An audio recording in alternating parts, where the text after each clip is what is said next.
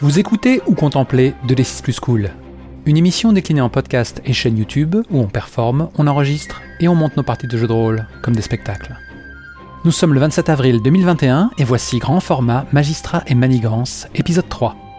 Lisa Banana joue le Dr Yi, praticien dévot, Jiseno incarne Fleuve paisible, le repenti bon vivant, et votre serviteur Volsung campe Shu Cheming, le Fangshi mélancolique. Accessoirement, tous trois peuvent être amenés à endosser le rôle du juge Zhang, quand ce n'est pas Lumson, notre maître de jeu, qui s'en charge.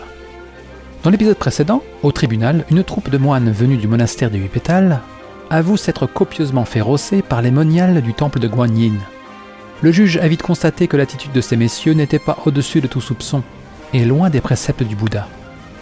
Nos acolytes, Dr Yi en tête, qui ne cesse de se travestir, découvrent que si une main criminelle a bien provoqué la fausse couche de Lune d'Argent, dernière épouse en date du chef de la guilde des marchands, Lin Bin, eh bien elle n'a jamais été enceinte en premier lieu. Du temps du juge Dao, l'ancien médecin du tribunal aurait omis certaines vérités. Notre trio obtient le signalement sommaire de 2 mystérieuses femmes, l'une s'étant procuré la racine abortive qui a coûté à Lune d'Argent son fruit, l'autre source du harcèlement impudique de nos moines lubriques. Pour finir, nous découvrons ce dernier coup de théâtre. Branche d'hiver, épouse infidèle pendue par la main même de son mari, n'a jamais obtenu sépulture. Son corps se trouve toujours dans le cellier, lieu même où elle a rendu son dernier souffle. Notre 3e épisode réussit à être plus dense et plus intense que le précédent tout en étant plus court. Bon visionnage ou bonne écoute.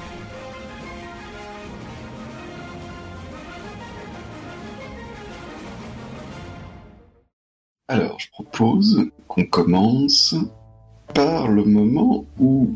Alors, est-ce Mademoiselle Yi, est-ce le Dr Yi qui va faire son rapport au magistrat par rapport à ce qu'elle dit et entendu chez Clarté Compatissante? Eh bien, c'est le Dr Yi. J'ai pris le temps d'aller me changer après ma visite au temple taoïste, et donc je me tiens en homme et en docteur devant le magistrat. Alors, avez-vous pu tirer au clair cette affaire d'agression des moines? Eh bien, oui. Alors, je lui raconte que les 2 moniales que j'ai interrogées m'ont expliqué qu'elles avaient assisté à une agression impliquant 2 moines bouddhistes et qu'elles avaient donc revu ces 2 moines et avaient décidé de les corriger promptement lorsqu'ils sont passés devant leur temple. Et est-ce que tu dis quand est-ce qu'a eu lieu cette agression?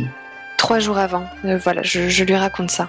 Et donc, ces moniales ont décidé de faire justice elles-mêmes, sans même en référer aux surveillants de quartier ou même aux magistrats. Eh bien, c'est vrai qu'on pourrait voir les choses de cette façon, mais vous savez, je dois essayer de mettre de côté mon ressentiment envers les moines bouddhistes. Pourtant, j'ai l'impression que ce qu'elles ont fait est aussi une forme d'avertissement. Ces hommes ont tendance à se croire au-dessus de tout, au-dessus des lois. Et si elles ont agi ainsi, c'est aussi pour protéger les femmes du quartier de toute forme d'agression pouvant venir de ces rustres. Certes, mais ne seriez-vous pas un petit peu partial, cher docteur? Eh bien, je le suis peut-être. Mais je pense que ces moniales sont de bonne foi et qu'elles n'ont pas agi de la sorte de manière inconsidérée.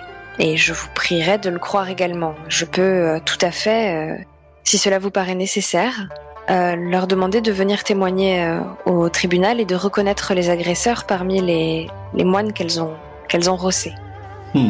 Ça pourrait être une idée, effectivement. Néanmoins, faites tout de même attention aux promesses que vous faites. Surtout en vous présentant comme un de mes assistants.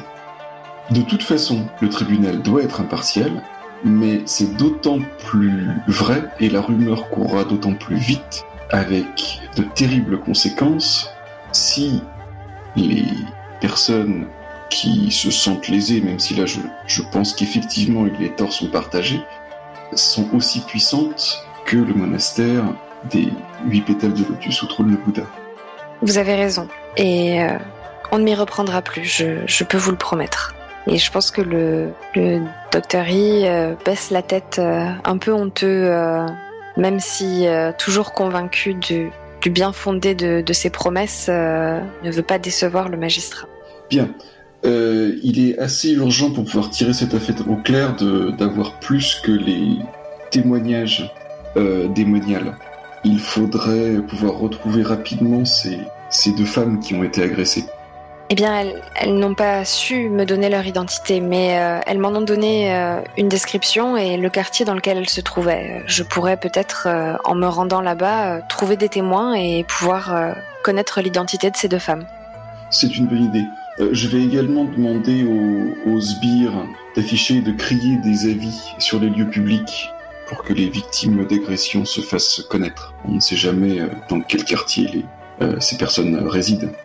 C'est une excellente idée et d'ailleurs je pense que agir ainsi mettra en confiance la population et montrera au monial que le tribunal prend au sérieux la sécurité des femmes de notre ville. Et peut-être que même elles y réfléchiront à 2 fois avant de faire justice elles-mêmes si elles voient que nous prenons en considération la vie des femmes. Voilà qui est très finement observé, docteur. Je fais un sourire un peu timide, ravi d'avoir été complimenté par le magistrat. Le juge Zhang a cet air un petit peu bonhomme qui vient remplacer son air sévère de tout à l'heure. Tu sais qu'il t'a remis à ta place car il le fallait, mais il a cette attitude très paternelle en fait envers toi. Tout en te laissant ta liberté, te remettre dans le droit chemin s'il faut, mais également il y a une grande confiance entre vous. Je pense que je lui rends son sourire et je lui demande la permission de sortir dans ce quartier pour essayer de voir si je peux trouver des indices pour retrouver ces 2 femmes qui se sont fait agresser par les moines. Je vous en prie, mais ne revenez pas trop tard. Je pense qu'il serait intéressant que les informations circulent et j'imagine que Fleuve Paisible ne te ferait pas tarder à rentrer.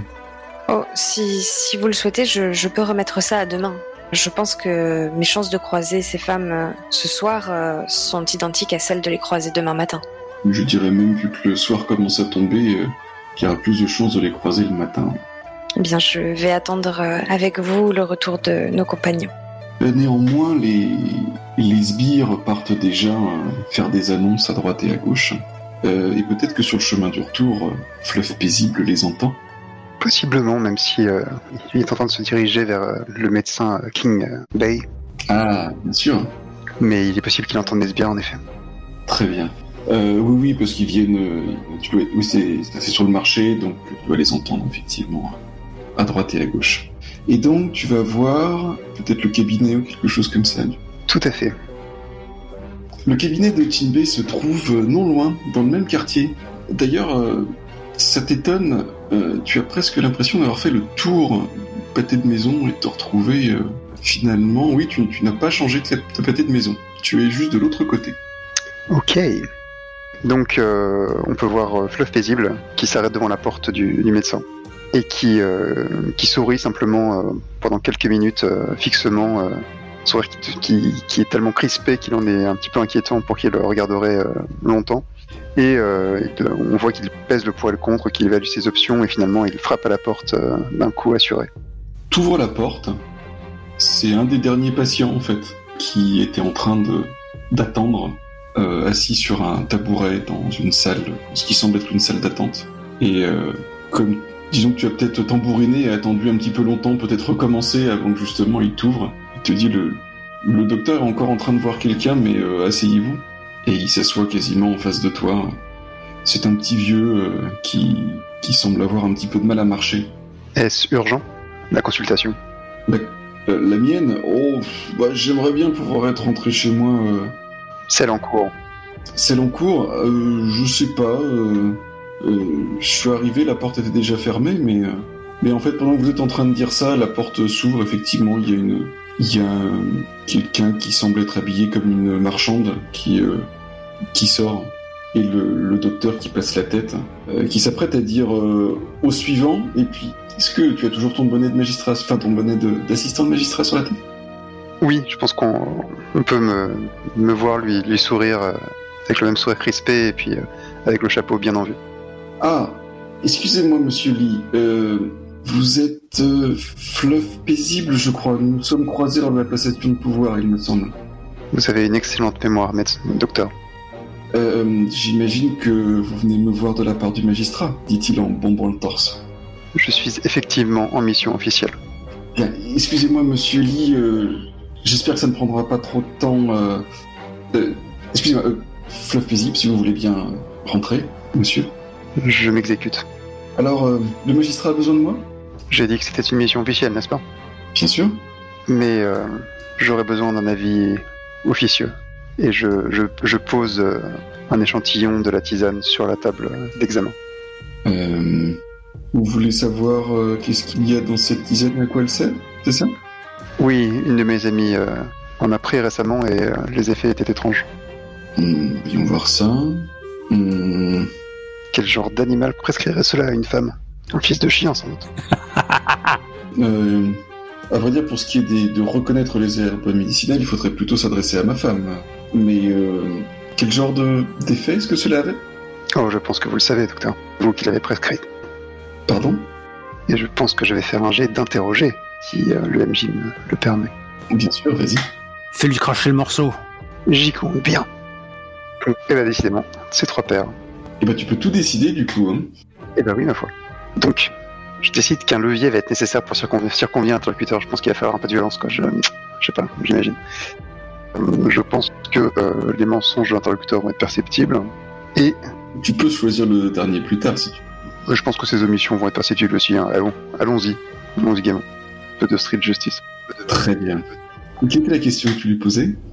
Et donc, avouez, docteur, c'est vous, n'est-ce pas, qui l'avez prescrite, et sans doute pas pour leur bien.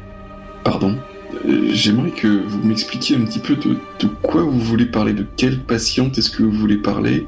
Je ne comprends pas. Oh, c'était pas vous qui avez suivi les femmes de Linbin?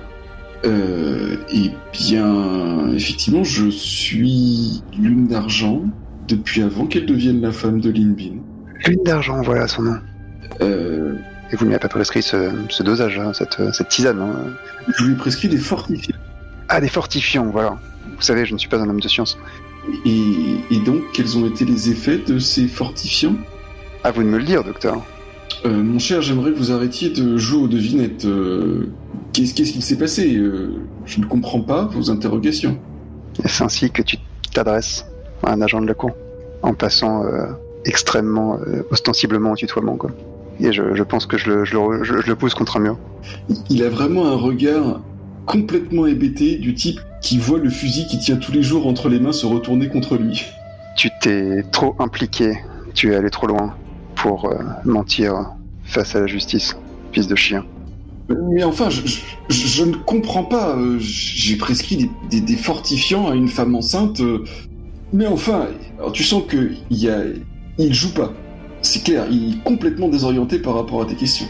Par contre, au moment où il a dit Lune d'Argent, tu sens qu'il avait quand même quelque chose qui le tracassait par derrière. Si c'est pas toi, c'est donc quelqu'un de ta maisonnée, quelqu'un dont tu avais la responsabilité, n'est-ce pas? Oui. Et la culpabilité en est donc la même. Tu me caches quelque chose et je le sens. Mais enfin, mais qu'est-ce qui s'est passé avec ces herbes? Je ne comprends pas. Lune d'Argent est ma patiente, c'est tout, c'est ma patiente. Là par contre, il est carrément en train de te mentir. Elle est beaucoup plus que ça et tu le sais. Je te conseille de dire la vérité car la peine n'en sera que plus cruelle pour toi, si tu omets quoi que ce soit à ce stade. Et crois bien que le magistrat sera informé du moindre de tes mensonges. Ah, bien, je ne fréquentais pas Lune d'Argent qu'en tant que médecin. Tiens donc. Avant qu'il soit la femme de Linbin, bien sûr. Et pas un mot à ma femme, elle m'arracherait les yeux. Oh, ta femme, et quel est tes soucis à présent? Pourquoi prescrire ce traitement? Pourquoi vraiment? À vous. Mais enfin, mais pour lui permettre une grossesse heureuse et sans problème, fortifiée, je ne comprends pas. Qu'est-ce qui s'est passé? Tu témoigneras du reste devant le magistrat. J'ai peur que, si notre entretien s'éternise, tu n'en sortes pas vivant. À ce moment-là, tu entends un rideau se tirer pour une porte qui est au fond de la pièce. Et quelle n'est pas ta surprise de voir l'apothicaire de tout à l'heure? Eh bien, madame, comme nous nous retrouvons. Que voulez-vous à mon mari? Mes yeux s'écarquillent malgré moi. Eh bien, nous avions conclu un accord et vous avez accepté d'être une alliée du tribunal. Je crains que cette alliance ne soit plus complexe que vous l'aviez espéré. vous aurez le plaisir de me suivre au tribunal sur le champ, tous les deux. Eh bien, allons-y, je n'ai rien à me reprocher. Et je pense que je m'incline face à elle avec un respect beaucoup plus onctueux, celui que j'ai témoigné pour son mari, ça c'est sûr. Eh bien, je l'espère, madame, car vous m'êtes sympathique contrairement à ce sinistre personnage. Suivez-moi. Et je pense que je pose une main assez contraignante sur le cou du médecin pour le pousser en avant. Tinbei est complètement hébété, à la fois par la violence verbale dont tu as fait preuve contre lui, la proximité corporelle qui lui a fait peur, et il faut dire que tu dois bien faire une tête de plus que lui, je pense. Oui, je pense, oui. Et puis le fait d'être en plus en présence de sa femme, qui elle a la tête haute et bien traitée, il sait vraiment plus, enfin voilà, il a les épaules basses, il sait plus où se mettre, si ce n'est dans tes pas pour te précéder. Du coup, j'imagine que tu le pousses devant toi. Oui, tout à fait. Et nous allons au tribunal alors. Que fait pendant ce temps-là J'ai un nom, tu sais. J'ai aussi des sentiments. Allez, vas-y. Que fait notre cher Chou pendant ce temps-là? À l'instant, notre camarade Fluff Paisible vient de donner un petit coup de pied dans la fourmilière. Moi, je vais me foutre le feu et me jeter dedans. Est-ce que ça vous convient? Parce que... Vas-y, je t'en prie. Lorsque l'épisode 2 s'est achevé, tu m'avais laissé, limite dans les bras de la vénérable Dwan Makian, en train de fixer dans la direction de la porte du cellier avec cette histoire de branches d'hiver qui n'avaient pas sépulture. Je vais faire des conneries. Évidemment.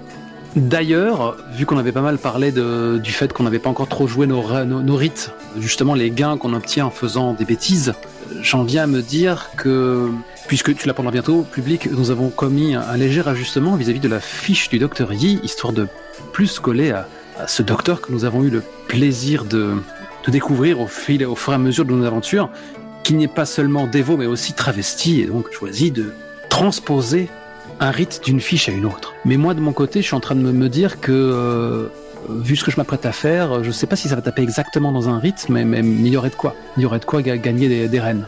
Dis-moi. La main du Fangshi se pose sur l'épaule de la vieille servante. Je ne peux pas laisser le corps de cette malheureuse sans sépulture. Cette mascarade a assez duré. Et en fait, il se lève raide comme la justice et commence à avancer d'un pas sûr en direction de la fameuse cour où il avait déjà vécu tant de choses. Savez-vous où se trouve la clé qui garde close la porte du cellier? Malheureusement, mon maître, Monsieur Lin, la garde toujours sur lui. Eh bien, dans ce cas, je vais le confronter tout de suite avec la vérité. Où puis-je le trouver alors qu'il est? Il doit être dans ses appartements, je pense. Le repas est bientôt prêt et il attend peut-être qu'on l'appelle. Fort bien, qu'il en soit ainsi. Merci pour le temps que vous m'avez accordé. Vous pouvez retourner à vos occupations. Merci, Saint-Homme.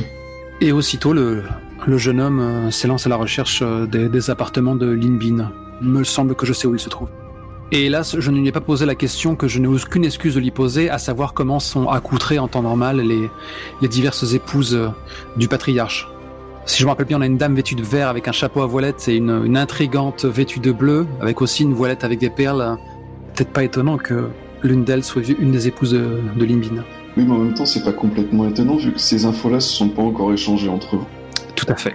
Je pense qu'un instant plus tard, on a un contre-champ de Shu Changming qui déglutit, qui a le regard un peu fou, et qui tape à la porte de Lin Bin. Oui, qu'est-ce qu'il y a? Entrez. Il pénètre à l'intérieur. Lin Bin est en négligé. Il est beaucoup moins strictement vêtu qu'il l'était tout à l'heure. Sûrement un verre d'alcool que tu devines assez fort entre les mains après toutes les émotions de la journée. Et il s'attendait clairement à voir entrer un serviteur. Et en te voyant entrer, il referme le col de sa veste et se redresse. Et... Ah, oui, qu'est-ce qu'il y a encore tout de même cette enquête me dérange fort en ma maison un certain nombre de fois aujourd'hui, tout de même. Il y a un plan sur le visage du jeune Fangshi. On voit bien que cette interaction, le fait de jouer du rang qui est le sien, lui coûte. Ça n'est pas dans sa nature, mais c'est la justice qui le pousse et il finit par articuler avec une verve dont il ne se serait pas cru capable. Il suffit. Votre impatience est fort mal placée. Je sais tout. Oh, c'est bien envoyé, ça, dit une voix dans ton oreille. Oh non, pas toi. Bien joué. Et donc, je pense qu'on a à nouveau un plan général sur le Fangchi, et derrière lui, Jiashirong, le sulfureux, séduisant et maléfique Zishen dévoyé. Un frisson parcourt les chines de Shu Chengming. Et naturellement, il est habitué à ce genre d'intrusion et il tente de ne pas se trahir, mais nous savons fort bien qu'il va, de toute manière, quand le vin a tiré, il faut le boire. Bien, dites-moi, ne restez pas planté là, ainsi. Où étiez-vous hier soir, à l'instant même peut-être, où votre épouse perdait son fruit? Auprès de qui imploriez-vous une pitié sans la mériter? Il tremble à tout rompre. Je crois que tu as droit à interroger, là. Ça me va, lance ton 3d6. Où es-tu, frère juré? Où es-tu? J'ai besoin... Je suis désolé. Eh, 2 pairs, un impair. On va roleplayer un peu, on verra ensuite. Comment savez-vous ça? À votre avis, qui suis-je? Il s'effondre à nouveau dans son fauteuil, enfin sur son coussin. Je suis le Fangchi au service du juge Jiang, du tribunal. Je peux aller et venir de l'autre côté des ombres. Et les morts sans repos gémissent des plaintes à mes oreilles. Allez-vous donc avouer? Ah, vous savez donc. La cause, cette malédiction, sur ma famille, sur ma descendance, cela me ronge. Il faut que vous m'aidiez. Elle doit avoir sépulture. Je ne vous le fais pas dire. Il a vraiment lâché ça entre ses dents. La loi vous autorise à rendre justice en une telle situation. Une loi qui mériterait d'être revue. Elle avait commis une faute, mais de là à lui ôter la vie, vous méritez sinistre destin qui vous accable. Oui, elle doit reposer en terre, et son âme doit retrouver le repos. Donnez-moi cette clé que vous avez toujours sur vous, et menez-moi à elle. Je vous accompagne. Il passe rapidement une veste par-dessus son habit de dessous pour paraître plus présentable auprès des gens de sa maisonnée. Et il descend d'un pas lourd, mais décidé. Tu sens qu'il n'a pas presque... Et d'ailleurs, il te le dit en descendant, il fait j'ai ça sur la conscience depuis trop d'années, je ne comprends même plus mon geste, il faut que vous m'aidiez. Et il le répète 2 ou 3 fois le temps que vous arriviez dans la cour. Shu Chengming n'articule pas un mot, il a toujours les poings serrés, le sang lui battant les tempes. Est-ce que Jiashirong est toujours là? Est-ce qu'il les accompagne? Oui, Jiashirong est derrière toi, il fait pas mal, tu pourras encore remuer un peu le couteau dans la plaie, tu sais. Il y a une hésitation dans sa foulée, mais il refuse de reconnaître sa présence. Il ne veut pas lui accorder ce plaisir. Et donc Lin Bing traverse la cour. Vraiment, c'est lui qui mène la marche, quoi. Il est décidé à faire ce qu'il doit faire. Il a mis presque 20 ans à se décider, mais il lui a fallu que des assistants du magistrat viennent enquêter jusque dans les sous-vêtements de ces femmes. Mais ça y est, il s'est décidé. Et il ouvre ce cellier.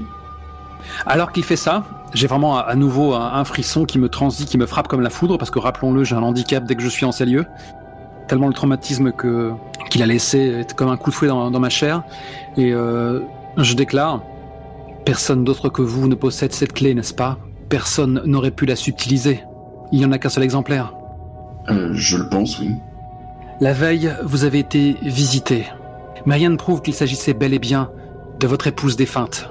Peut-être qu'une grande bonté d'âme lui a suggéré de vous laisser en paix, et que c'est quelqu'un de bien vivant qui s'est amusé à vous torturer. Aussi, je vous le demande, y a-t-il un moyen d'accéder à ce cellier, par quelle contrefaçon que ce soit? Personne ne peut rentrer à part par cette porte. Il y a bien des soupirails, mais ils sont trop étroits pour qu'une personne puisse y glisser. Vous savez, en tant que marchand, nos caves et nos greniers attirent la convoitise. Il faut faire attention. Je vois. Je demanderai à mes acolytes de passer le lieu au peigne fin. Et moi, de mon côté, je tâcherai de juger si c'est bel et bien Branche d'Hiver qui vous a accablé la veille. Une fois la porte ouverte, un courant d'air froid s'échappe. Tu sens effectivement du froid qui vient chatouiller tes chevilles. Et autant il était très décidé jusque-là, autant son regard hésite. Oui, ma détermination aussi, elle fond malgré la température. J'ai comme une écharpe glacée dans le cœur et je dois m'appuyer au linteau de la porte pour ne pas défaillir. Allez-y, qu'on en finisse. Bien. Bien, saint homme, j'y vais. Et donc il descend en s'appuyant sur une rambarde de bois. Les marches craquent. Le lieu est visiblement très peu visité, très peu entretenu. Il y a largement de la poussière sur les marches, sauf des empreintes toutes récentes en plein milieu des marches. Et donc le dos de Linbin te cache un moment le cellier, l'intérieur, et quand finalement il s'écarte, tu te retrouves exactement au point de vue où a dû être Perledo tôt ce matin. Et tu vois effectivement 2 pieds, pas décharnés, presque momifiés. Vous l'avez laissée pendue là ? Quand j'ai découvert qu'elle n'avait pas sépulture, j'imaginais que vous aviez caché le corps, mais vous l'avez laissée là ? Pendant toutes ces années ? Il regarde ses pieds, un peu comme un gamin qui aurait fait une bêtise, mais qui se rend pas vraiment compte de la gravité de ses actes. Pourquoi devrions-nous vous aider ? Pourquoi ? Tout ça parce que vous voulez descendance ? Parce que votre fierté ne pourrait supporter que votre lignée s'achève ? Parce que vous êtes bien nés, les vies n'ont aucune importance pour vous ? Regardez-la ! Je sais que mon âme est impure, je sais que je serai durement jugé dans l'au-delà, Je le prends par le col. Où sont-elles les larmes du repentir ? Je pense que là vraiment, de toute façon, Shu Chengming il est malingre quoi, donc il a très peu de force dans ses membres quoi. Je tente de le soulever de terre, mais je n'y arrive même pas quoi. Et là pour le coup c'est moi qui craque. Vraiment, je sens l'horreur, toute l'horreur de cette pièce et la pression fait que mes jambes se dérobent et je tombe à genoux devant le meurtrier. Il n'y a aucune mise en scène. Aucune de vos épouses n'a tenté de vous tromper. Le cadavre est là et bien là. Que les cieux aient pitié de vous. Mon âme, peut-être. Mais si vous avez fini, peut-être pourriez-vous vous occuper de la sienne. Shu Chengming soupire, juste pour être sûr en méta. Voilà, ma conclusion est bonne. Il n'y a pas de chose trappe, il n'y a pas de passage secret façon Justi. Je veux dire, c'est pas comme si... Enfin, d'après ce que j'ai compris, l'apparition ne lui a pas parlé. C'est juste l'homme qui a découvert qu'il avait une nouvelle fois perdu son fruit. Il s'était lancé dans le cellier, il s'est retrouvé face à la morte, qui n'est pas une vision, elle est là. Et il a parlé dans le vide, quoi. Il a supplié de... Vous arrivez à la même conclusion, vous, camarades, qui êtes absents de cette scène, mais dont l'esprit de déduction est sans faille. Il est mûr pour une audience avec le juge, oui. J'ai trop hâte. Assurément, oui. Je pense que, voilà, il y a juste la dernière réplique assassine. Il y a un fondu en noir, et un instant plus tard, peut-être qu'on voit la morte à même le sol, avec un linceul sur le corps, et... Au cas où vous en douteriez, Linbin s'est acquitté à lui seul de cette tâche. Aucun serviteur ne s'est pointé pour le soulager de cette peine, quand bien même il aurait eu la pudeur de leur imposer une telle chose. Car après tout, les rumeurs vont vite. Ah, je pense qu'il y avait, dès votre traversée de la cour, il y a des gens qui ont été alertés, et quand vos éclats de voix ont commencé à retentir depuis le cellier... D'accord. Il y a quelques têtes qui passaient, quelques visages qui passaient par l'embrasure de la porte. Ok, c'est chaud.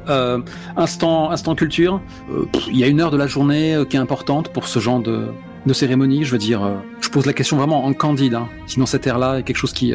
Moi je n'en sais rien. En tant que caution historique, je n'en sais rien. D'accord. Personnellement, en tant que joueur, je cherche une excuse pour que ça n'ait pas lieu tout de suite. Parce que j'ai envie de revoir mes petits camarades. À moins que ça vous tente justement qu'on fasse ça cette nuit, tu vois, au lieu de se retrouver au quartier des fleurs et des... Il y a quelque chose qui est penché sur le ciel penché sur les arbres. C'est ça. Voilà, au lieu qu'on aille en ciel là, le ciel penché sous les arbres, voilà quoi. Quartier des fleurs et des saules, c'était ça, ouais. Je te suggère peut-être de dire que des funérailles devraient être organisées au moins en présence de la famille défunte. Ouais, bien joué.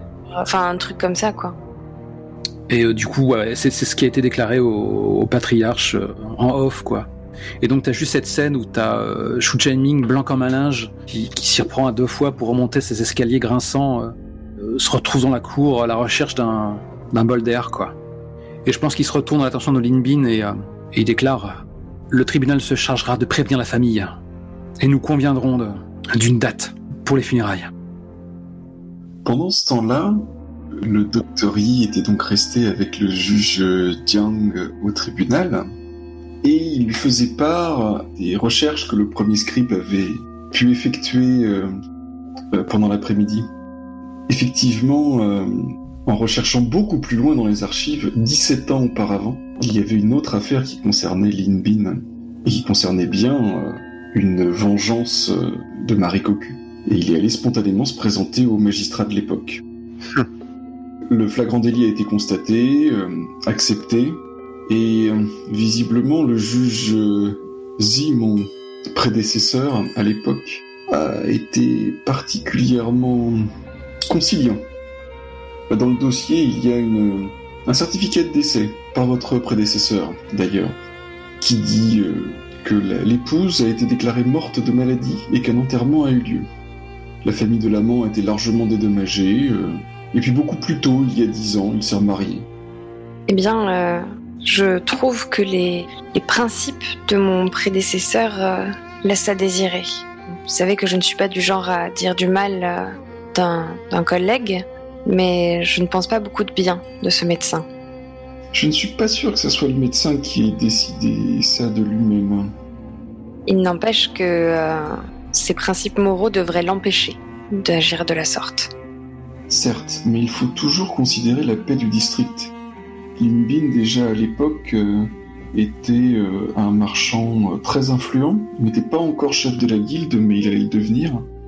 Le condamner ou même entacher sa réputation par rapport à une action qui, d'après le code Tang, est légale, aurait sûrement causé du souci à mon prédécesseur. Je ne connais pas les circonstances exactes. Je veux vous croire, mais j'ai du mal à considérer qu'une telle action puisse être profitable à la communauté. Enfin, vous savez que je me rangerai derrière votre opinion, mais je ne pense pas beaucoup de bien du laisser aller face à cette action. Du laisser faire, en tout cas. Oui, tout à fait. Enfin, encore une fois, je dois juger, et mon prédécesseur lui-même doit juger suivant les lois de l'Empire. La morale, effectivement, peut influencer nos décisions, mais nos décisions sont ensuite observées par la hiérarchie. Vous avez raison, évidemment. Je ne peux simplement pas m'empêcher de penser que les conséquences de cette action de votre prédécesseur se répercutent sur vous, sur nous, sur la communauté, aujourd'hui. Bien parlé, pardon. Et sur ces entrefaits, je pense que Fluff Paisible arrive. Exactement. Avec sa cohorte improvisée. Et donc je m'incline devant le magistrat. Volsung, tu veux jouer le magistrat pour cette scène ? Oh la vache, 2 fois l'affilée. Ah, je vais te douiller pour avoir la réplique qui tue, hein. Mais ok, allons-y si tu veux, ouais. Bah, face à des témoins et des prévenus, je préfère pas faire le spectacle de marionnettes où je fais les questions et les réponses, donc je préfère que... ou ça peut être... Oui, Lisa, tu l'as pas encore fait le magistrat d'ailleurs, si je me Ah, ouais, j'avoue, là c'est l'épisode 3. Ouais, intéressé par la vision. Chacun son tour, ouais. T'en dis quoi ? Eh ben, on va voir ce que ça donne. Ah, super. Eh bien, le magistrat lève la tête de ses notes de scribe pour l'accueillir. Eh bien, Fluff Paisible, je vois que vous revenez accompagné. En effet, Excellence. Et donc, d'un regard menaçant, j'ordonne au médecin de s'avancer, suivi de sa femme. Voici King Bei et son épouse apothicaire. Il a soigné Lune d'Argent, la femme de Lin Bin. Et j'ai des raisons de croire qu'il lui a administré une mixture qui n'a pas fait que du bien à son organisme. Il serait temps que tu avoues, King Bei. Il a par ailleurs avoué avoir une relation illicite avec Lune d'Argent. Je lève les yeux vers King Bei et... Eh bien, King Bei, qu'avez-vous à dire pour votre défense, si tant est que vous en ayez une ? La misérable personne qui se tient devant vous proteste. J'ai dit... Il a un regard en coin très embêté dans la direction de sa femme, que ce n'était pas du tout illicite, c'était quand elle était au quartier des Fleurs et il n'y a rien de mal à ça. Sa femme n'a pas du tout l'air d'être d'accord avec cette dernière affirmation. Je pense que j'ai un sourire un peu gêné vers sa femme. Je dis effectivement, la loi, en tout cas, ne peut rien faire contre ça. En revanche, il m'a été rapporté que Lune d'Argent n'était pas réellement enceinte quand vous avez déclaré qu'elle l'était. Et que vous aviez manigancé pour faire croire qu'elle l'était afin qu'elle puisse être rachetée par Monsieur Lin Bin et rejoindre sa cohorte d'épouses. Et je suis tout à fait prompt à croire que vous lui avez vous-même fourni des herbes lui permettant de pouvoir interrompre cette fausse grossesse. C'est effectivement le résultat de notre enquête, Votre Excellence. Quand bien même Lune d'Argent prétend ne pas s'être administrée elle-même ce traitement, je n'ai pas beaucoup de doutes quant à sa provenance. Je jette un regard à la fois au médecin et à l'apothicaire. Qu'avez-vous à dire contre ces accusations, Dr. Kimbay? La misérable personne qui se tient devant vous n'aurait pas... Enfin... N'aurait pas menti pour couvrir des manigances d'une femme souhaitant sortir de sa condition? C'est cela que vous essayez de me faire croire? Non, la misérable personne qui se tient devant vous l'avoue, Votre Excellence. C'est ce que j'ai fait. Je n'aurais pas empoisonné une de mes patientes, que ça soit volontairement ou... Enfin, je veux dire, en suivant sa volonté ou contre son gré. Le portrait même de la vertu, est-ce que je vois? Savez-vous qu'en agissant ainsi, vous avez déshonoré votre profession en portant un faux témoignage pour le rachat de Lune d'Argent par Lin Bin? Comme vous l'avez dit vous-même, Votre Excellence, ça lui permettait de sortir de sa condition, Je ne sais que trop bien ce qui se passe au quartier des Fleurs, vous savez. Et bien entendu, c'est par pure bonté d'âme que vous avez agi ainsi. Vous n'avez pas été rémunéré pour porter ce faux témoignage. Vous n'y avez tiré aucun autre avantage que la grandeur de votre âme d'aider cette femme à sortir de sa condition. Mais tout à fait. Si j'ai commis une faute, c'est bien d'avoir cru Lin Bin crédule et d'avoir vu une occasion de sortir une personne qui m'était chère de cette condition. Je n'ai pas été payé pour ces services, comme souvent je ne me fais pas payer pour celles qui ne peuvent pas se le permettre, se l'offrir. Enfin... Eh bien, il n'existe, je suppose, aucune preuve que cette transaction ait eu lieu ou n'ait pas eu lieu. En tous les cas, vous avez menti lors d'un procès, et pour cela vous serez puni. Il n'existe pas non plus de preuve que vous ayez ou n'ayez pas fourni ces plantes abortives à Lune d'Argent ou à une personne ayant l'intention de l'empoisonner. Je ne peux donc pas vous punir pour cela. Fleuve Paisible a un regard en coin pour sa femme. Qui me signe même. Et donc je pense qu'il la regarde avec une espèce de dialogue sans parole pour savoir si l'apothicaire est impliqué, à quel point. Je pense que je suis le regard de Fleuve Paisible et je regarde moi aussi la femme du médecin. Il y a une forme de sympathie dans le regard de Fleuve Paisible, un peu comme une connivence entre personnes qui ont enfreint la loi par le passé. Et je pense que d'une voix un peu plus douce, je l'invite à parler. Avez-vous quelque chose à déclarer? L'humble personne qui se tient devant vous est effarée par la conduite de son mari. Je n'apprends pas qu'il fréquentait le quartier des Fleurs, bien entendu. Là, Kimbay semble lui découvrir que sa femme le savait. Néanmoins, sachez que ce qui a été trouvé au chevet de Lune d'Argent, c'est ça? Dit-elle avec un regard vers Fleuve Paisible. Ceci, malgré toute sa science médicale pour ausculter, nous répartissons les choses dans notre ménage. Et je suis celle qui connaît les plantes. Je ne suis pas sûr que mon mari sut utiliser cette plante.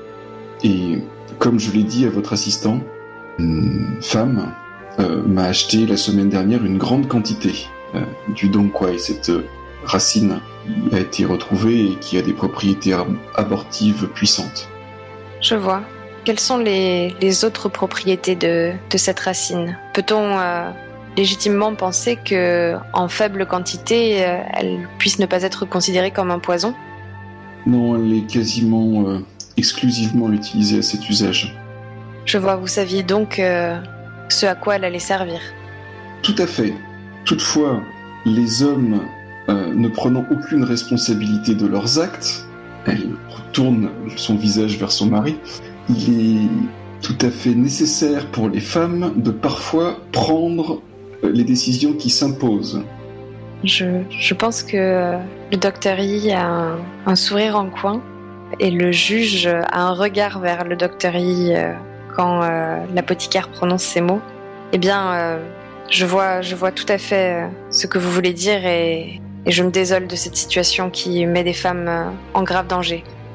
Sachez que je prends en compte la bonne intention qui se cache derrière votre geste et je fermerai les yeux. En revanche, et là je me tourne vers King Bay, votre attitude est inacceptable. Et je pèse mes mots quand je dis que vous serez puni pour ce que vous avez fait. Mentir devant un tribunal alors que vous étiez contrôleur des décès de mon prédécesseur et que vous saviez pertinemment ce à quoi ça vous exposait, je ne puis le permettre. Et je tape dans les mains en espérant que des sbires arrivent pour se saisir promptement de ce médecin. Je pense que, alors que les sbires ne manquent pas de bouger, j'en suis sûr, Fluff Paisible a un regard plein de mépris amusé pour le docteur en lui disant « Tu pensais sérieusement pouvoir cacher tes visites au quartier des fleurs à une apothicaire, homme stupide. Elle sait toutes ces femmes et penser lui cacher cela prouve ta grande stupidité. Je loue la justesse des paroles de son excellence. » Fondu au noir sur cette scène ? Je suis d'accord. Yes. Juste pour être sûr, enfin, le juge Zhang a parlé du prédécesseur, donc son prédécesseur, comme il a parlé de ton prédécesseur à l'époque, on n'a pas dit que c'était King Bay en fait. Ça pouvait être, c'était il y a 17 ans, hein, donc ça pouvait être... Moi je croyais que c'était lui le contrôleur des décès du début à la fin, quand c'était l'ancien juge en fait. Pour l'instant, je laisse dans le flou, effectivement. Ok, d'accord, bon, très bien. Mais c'est pas grave, hein, si ça se trouve. Mais si vous avez envie que ça soit lui, aucun problème. Ah bah comme j'étais convaincue que c'était lui, je serais très contente que ça soit lui pour pas avoir dit n'importe quoi. Ça justifierait un peu la violence. Il devait être vachement jeune à cette époque-là. Mais moi, ce qui me trouble, c'est que vous lui avez tapé sur les doigts vis-à-vis du mensonge qu'il a fait vis-à-vis du tribunal. Effectivement, c'est pas bien de mentir face au tribunal, mais c'était quand même pour permettre à une prostituée qui a eu une vie difficile de devenir une dame auprès d'un... Elle était déjà en situation de rachat. Le fait de mentir et de faire croire qu'elle était enceinte a juste eu pour effet de faire augmenter son prix pour Lin Bin. C'est vrai, j'avais oublié ce détail. Et de précipiter le rachat. Donc effectivement, ça la sortait plus vite de sa condition, mais surtout pour une meilleure somme vis-à-vis du ciel penché sur les arbres. Et je pense même qu'il y a possiblement un accord entre la patronne du ciel penché sur les arbres et le médecin. Enfin, ce serait pas impossible en tout cas. Alors, techniquement, c'est sûr qu'on va pas trop verser de larmes vis-à-vis du fait que Lin Bin ait dû avancer une somme plus rondelette que celle qu'il n'aurait dû. Mais merci d'avoir recadré. Mais effectivement, et moi je dois avouer que j'étais parti avec l'idée qu'il était beaucoup plus coupable en termes moraux quoi, que ça. Donc... Bah oui, parce que bon, c'est vrai qu'on a commencé à se monter la tête vis-à-vis du type en disant putain son nom revient tout le temps. C'est sûr que. Sauf oui, que non. J'étais parti du fait qu'il était beaucoup plus blâmable que ça. Donc j'ai vu quand même ce moment où vous êtes là côte à côte en train de regarder d'un ton, une expression tempétueuse là. C'est pas bien ce que t'as fait. Ah bon? Alors, en plus, je dois avouer, il y a un petit revirement personnel de dire ah je t'ai peut-être pas dit être violent avec lui en fait. Pas à ce point-là, mais bon. Mais ouais. C'est genre on essaie de pas perdre la face. Bon bref, là ça commence plus à ressembler à un débrief. Allez, on va reprendre. Eh bien, je vous avais promis depuis fort longtemps une soirée dans un lieu interlope. Je pense que c'est le moment de justement faire un fondu sortant au noir sur vous attablé quelque part peut-être. Mais tu y crois toi? Alors c'est clair que dans l'absolu, j'en meurs d'envie, mais il est dans un tel état là, mon Fang-Chi? Attends, Mais il n'a pas été ramassé par son frère juré. Mais si. Et tu crois que son frère juré serait fichu de zapper une telle scène ? Ce serait mal le connaître. Alors allons-y. Je veux cette scène. Bien sûr, il le faut. Donc on a un plan sur Xu Chengming qui est en train de errer dans les rues comme un zombie, quoi, en direction du tribunal. Cette journée énormément éprouvée, ses sens et ses douleurs passées, quoi. Je crois que c'était vraiment un chemin de croix de réussir à atteindre si vous me passez l'expression, de réussir à atteindre le Yémen. La ville, la nuit est tombée et la ville commence à être illuminée par quelques lanternes dans les rues. D'ailleurs, à cette occasion, j'en profite pour poser la question vis-à-vis du rite hanté. Tu as toi-même susurré une intrusion de Jashirong, mais c'est un petit peu comme les compels dans Fate. C'est-à-dire que toi, tu le mets dans la scène, mais comme moi, j'ai pas fait n'importe quoi, toi-même, tu poussais pas tu t'es refusé de pousser l'intrusion plus loin, c'est ça ? Oui, je suis pas allé beaucoup plus loin. En fait, il se trouve que hanté, c'est tu vois, le moment où, tu vois bien dans la formulation, gagner 2 points de reine chaque fois que votre passé vient troubler l'enquête. Comme tu n'as pas joué le trouble en question, tu as joué le trouble, mais pas au point que ça vienne c'est vrai. Vraiment semer le dawa dans l'enquête. En tout cas, à l'avenir, je ne peux que t'encourager à taper beaucoup plus fort vis-à-vis de ces spectres pour me donner une... Ou alors on essaie de narrer ça autrement, mais il faudra que ça aille plus loin ou que je m'autorise aussi à aller plus loin pour que ça puisse vraiment justifier de points de reine. Enfin, j'allais dire pourquoi je me ferais pas hanter maintenant, mais là, ça va pas troubler l'enquête, donc ce serait... À part faire une jolie scène, ce serait gratuit. Mais voilà, à noter pour plus tard, il faudrait aller plus fort au niveau des spectres. Bref, les lanternes, presque une vision féerique finalement. Et donc voilà, et on a ce plan où t'as Xu Chengming qui est enfin en vue du Yanmen, qui est adossé à un mur, qui est à bout de souffle. Et je pense que Fleuve Paisible se matérialise presque comme ça, comme une bourrasque devant, avec son bras sur tes épaules. Comme par hasard. Sans voir ton trouble, hein, vraiment il a un bras amical qui t'enveloppe comme ça et qui te pousse un peu en avant. Donc, tu as raté une scène incroyable. Il lève très lentement un visage fatigué dans ta direction, frère juré, et sa lèvre inférieure tremble, et il a vraiment les yeux fous. Et donc Fleuve Paisible ne voit pas ça tout de suite et continue de soliloquer.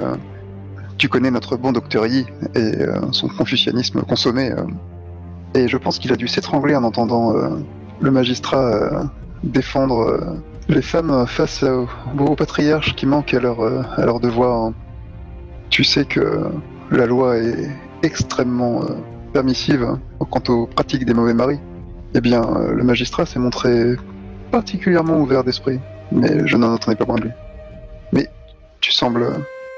Pourquoi devrions-nous venir en aide à ce démon ? Ce démon ? Je l'ai confronté, et il m'a mené au cellier. Il n'y a pas de mise en scène.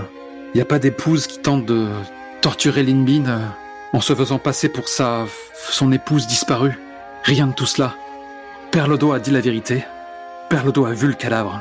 Quand ce monstre l'a pendue, il n'a jamais jugé bon de la détacher. En 20 ans, elle était toujours là, comme à nous attendre. Fleuve Paisible pâlit à son tour. J'ai secoué cet homme, je l'ai pris par la peau du cou. Et tout ce que j'ai vu là, c'est au mieux un enfant pris en flagrant délit pour avoir chapardé une sucrerie. Il se disait accablé par la culpabilité et la douleur, mais je pense qu'au fond, tout ce qui l'obsède, c'est l'idée d'être maudit. L'idée que son épouse, sans sépulture, lui aurait ôté sa fertilité. C'est juste ça son obsession. Je ne pense pas réellement qu'il regrette son crime. Je ne pense pas réellement qu'il regrette de l'avoir laissé pendu là pendant 20 ans. Et il est de notre devoir d'aider cet homme.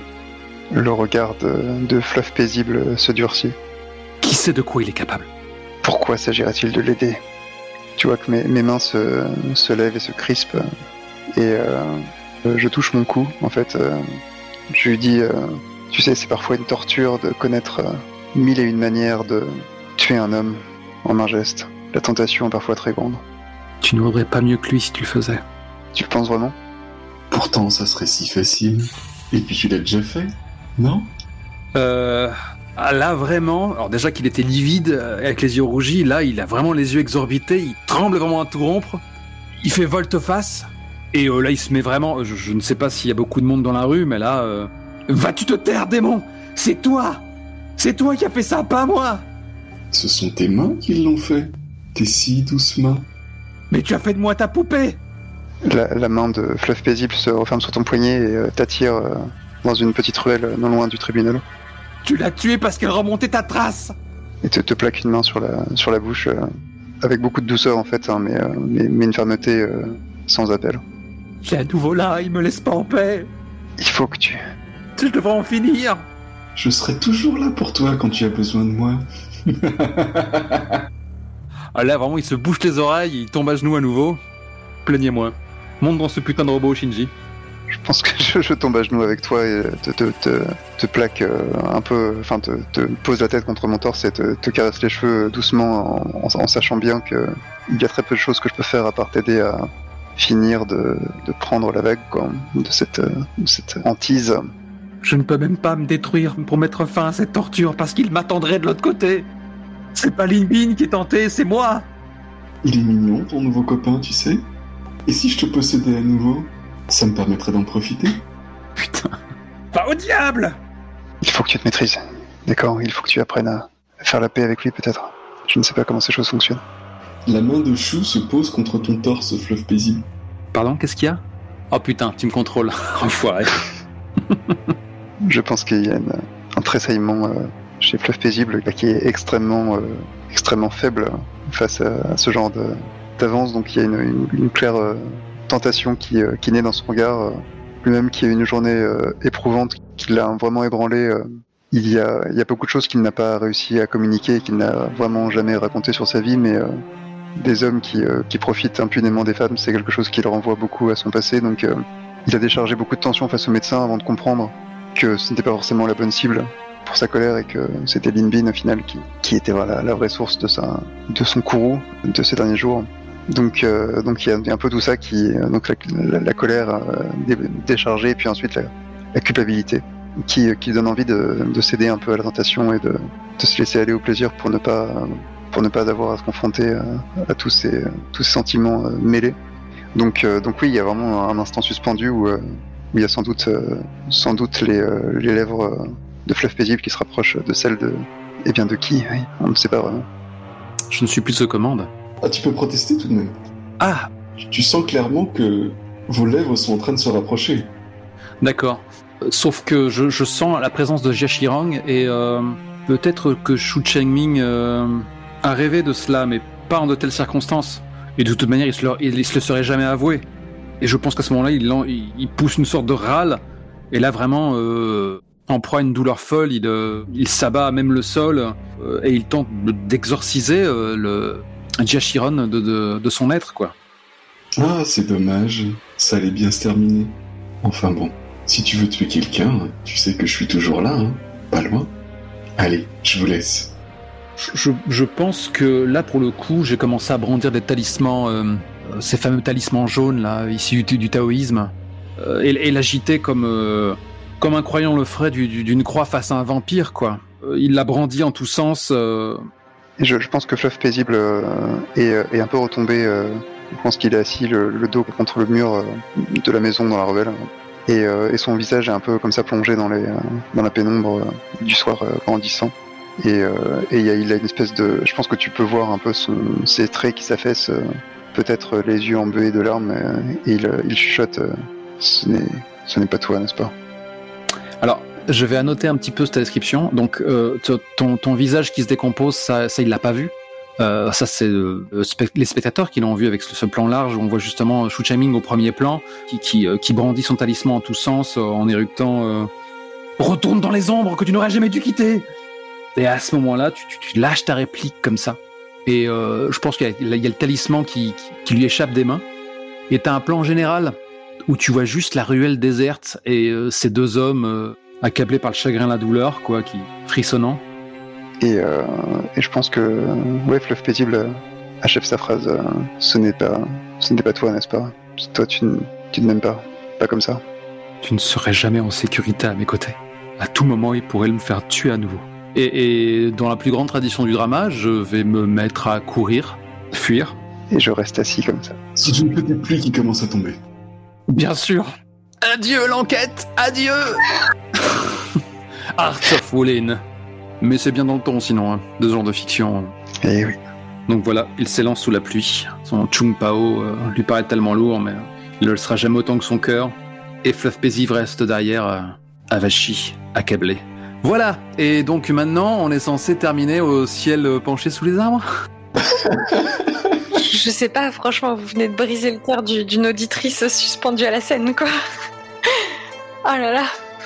C'est mort, mais ça n'empêche pas d'essayer de faire un truc. Hein. Alors, pas avec ces dollars de la même pièce. J'imagine bien, en tout cas, Fluff Paisible débarquer là encore avec l'énergie complètement de l'homme qui refoule absolument tous ses sentiments négatifs dans la chambre du Dr. Yi pour lui dire bon, on va boire. Ouais, ça me paraît crédible, ouais. C'est pas grave si je suis absent. En même temps, j'aurais été comme un poisson hors de l'eau. D'autant que sa sœur t'a fait une promesse. T'as dit que le Dr. Yi accepterait sûrement ton invitation. D'ailleurs, quand tu l'as fait, je me suis demandé quelle mouche te piquait, mais... Ouais, la mouche du drama. Allez, faites donc ça. Pendant ce temps, je vais jeter un œil au rite. Eh bien, je pense que tu trouves le Dr. Yi toujours dans le tribunal. Je pense que pendant que vous viviez cette scène déchirante, j'étais partie prévenir la femme de Lin Bin, celle qui était venue nous trouver la première fois et dont j'ai oublié le nom. Perle d'eau, voilà. Pour lui dire que l'affaire avait été éclaircie et que si elle le souhaitait, elle pouvait retourner chez son mari, qu'il n'y avait pas de fantôme. Seulement des vestiges d'une action regrettable passée de son mari qui trouvera bientôt une solution pour apaiser la colère divine qui s'abat sur lui. La malédiction, peut-être même. Ah, alors mon mari n'est pas sorcier. Il est innocent, c'est ça. Il n'est pas sorcier. En revanche, innocent, je ne sais pas. Vous devez savoir que avant Madame Première, celle que vous connaissez, il a été marié. Vous le savez, n'est-ce pas? J'en avais entendu parler, oui. Celle qui lui a donné sa fille, Lan, celle qui est mariée avec le Sabao, n'est-ce pas? Oui. Eh bien, cette femme aurait commis une relation adultère et votre mari l'aurait surprise avec son amant.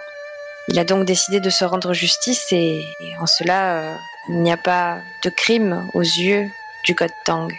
En revanche, il a refusé de donner sépulture à cette épouse et c'est elle que vous avez vue dans le cellier. Ce tort sera corrigé prochainement. Il n'y a donc aucune sorcellerie chez votre mari. Elle a vraiment ces traits qui, au départ, exprimaient plutôt la joie devant la bonne nouvelle que tu lui annonçais, totalement décomposée. Oh mon Dieu, j'aurais pas dû lui dire. Aïe aïe aïe. D'un autre côté, tu as fait ce qu'il fallait pour mettre le bazar dans le ménage Lin. Merveilleux. mais cette femme est sans sépulture pendant toutes ces années, mais c'est monstrueux. Tranquillisez-vous.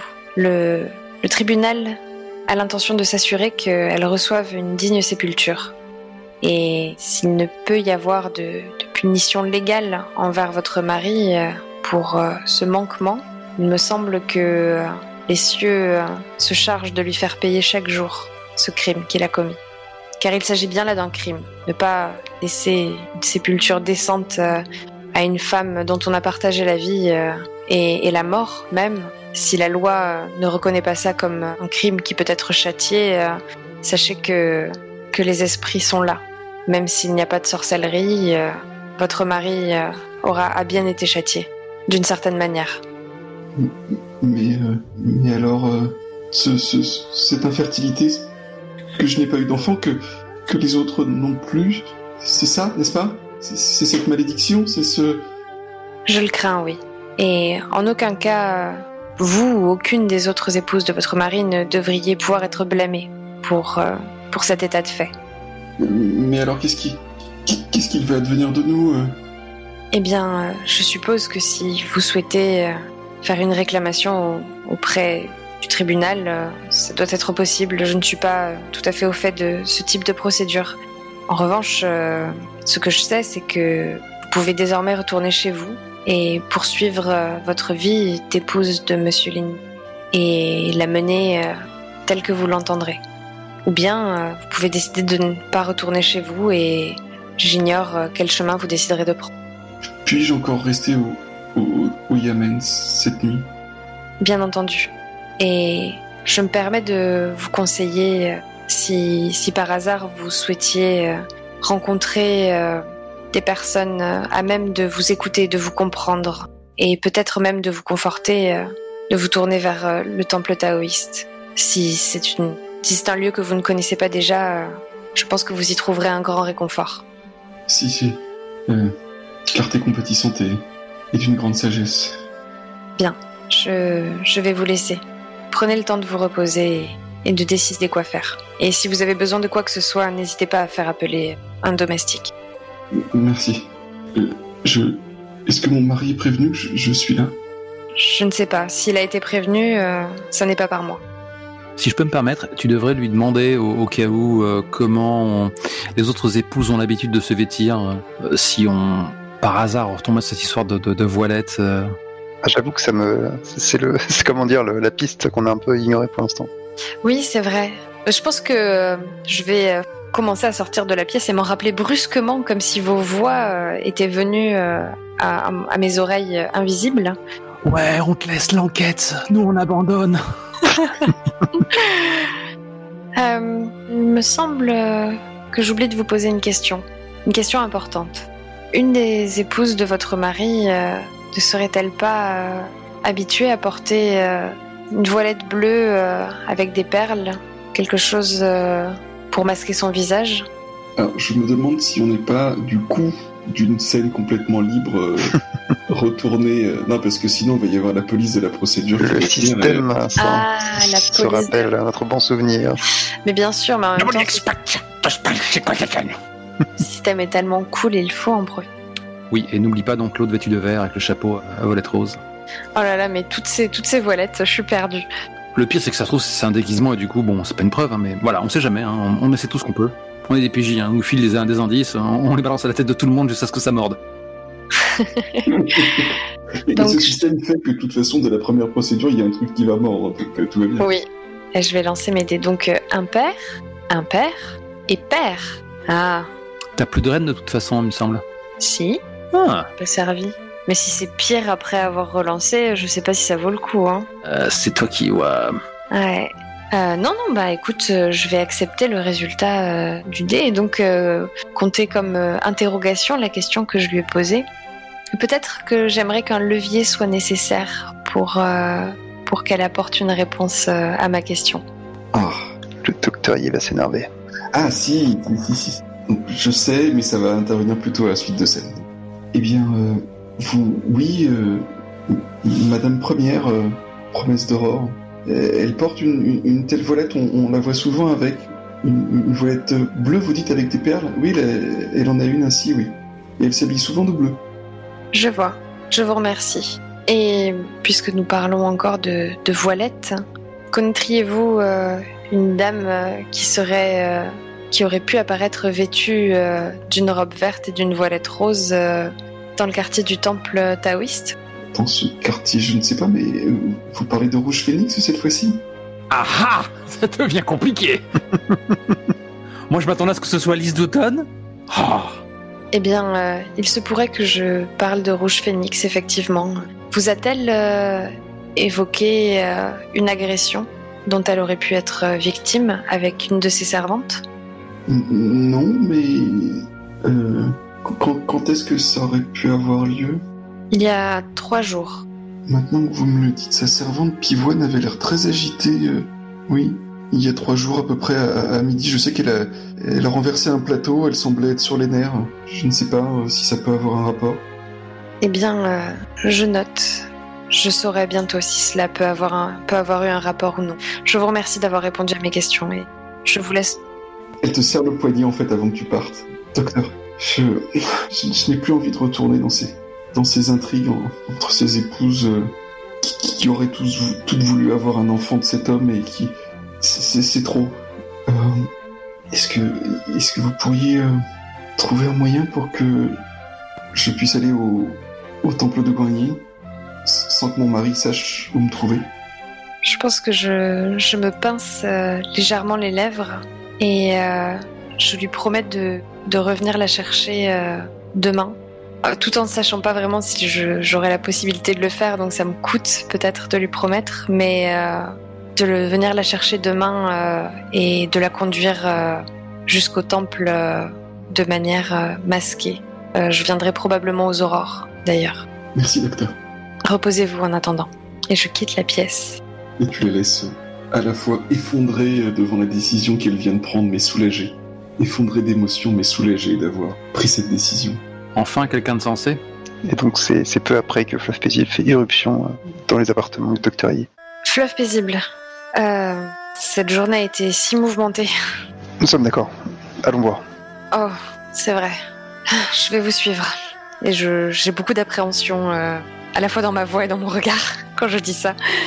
Docteur, vous savez que c'est pour se distraire que nous sortons. Faites une tête d'enterrement. Disons que je ne suis pas habituée à ce type de réjouissance. Je crois que j'appréhende un peu, mais j'ai confiance en vous pour m'aider à, je ne sais pas, apprécier les plaisirs d'un lieu nocturne, j'imagine. Bien, et donc je continue de te parler en marchant à grands pas vers le quartier des fleurs. Quel genre de plaisir privilégiez-vous, docteur ? La prière, essentiellement. Mais j'imagine que cette réponse ne doit pas beaucoup vous surprendre. Elle me navre, mais ne surprend guère, en effet. Je suis désolée, je suis un bien piètre compagnon pour vous accompagner ce soir. Ne vous mettez pas Martel en tête. Toute chose s'apprend, vous savez. Même la boisson et les réjouissances. Mais je m'interroge.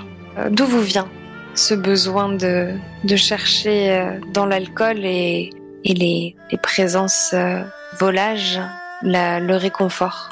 Voilà une question philosophique, docteur. Vous ne savez décidément pas vous amuser. J'imagine que j'ai beaucoup de choses à oublier. Vous savez, je pense que vous savez que j'ai été frappé du jugement de son excellence. Je suis exilé de ma région natale. Et pour l'homme exilé, seul l'alcool porte la promesse d'une forme d'oubli ou de retour à la terre natale. C'est paradoxal, n'est-ce pas ? En effet, je vous promets de faire l'effort de me mêler à ces réjouissances ce soir et de ne pas trop vous ennuyer avec mes considérations philosophiques, mais j'apprécierais que peut-être un jour vous m'accompagniez au temple confucianiste pour essayer de trouver une autre voie pour retrouver cette terre qui vous manque tant. Dans un autre jour, j'aurais sans doute acquiescé de bonne grâce, mais aujourd'hui, voyez-vous, je suis un peu fâché avec la doctrine du professeur. Pourquoi donc ? Eh bien, ai-je besoin de l'expliquer ? Vous avez vu comme moi un homme à qui on pardonne beaucoup lorsque ses actes concernent ses épouses. Je pense que à ce moment-là, tu me vois baisser les yeux et serrer un peu les dents. Je sais que cela ne vous choque guère. Après tout, vous êtes un adepte, mais... Ah, détrompez-vous. Je sais que cette branche du confucianisme n'est pas dominante, mais j'ai été éduquée dans une société qu'on pourrait presque qualifier de matrilinéaire, où le respect des femmes et celui des hommes sont non pas égaux comme le voudraient ma mère et ma sœur en tout cas, mais en tout cas beaucoup plus proches de celui prêché par la plupart des partisans du professeur.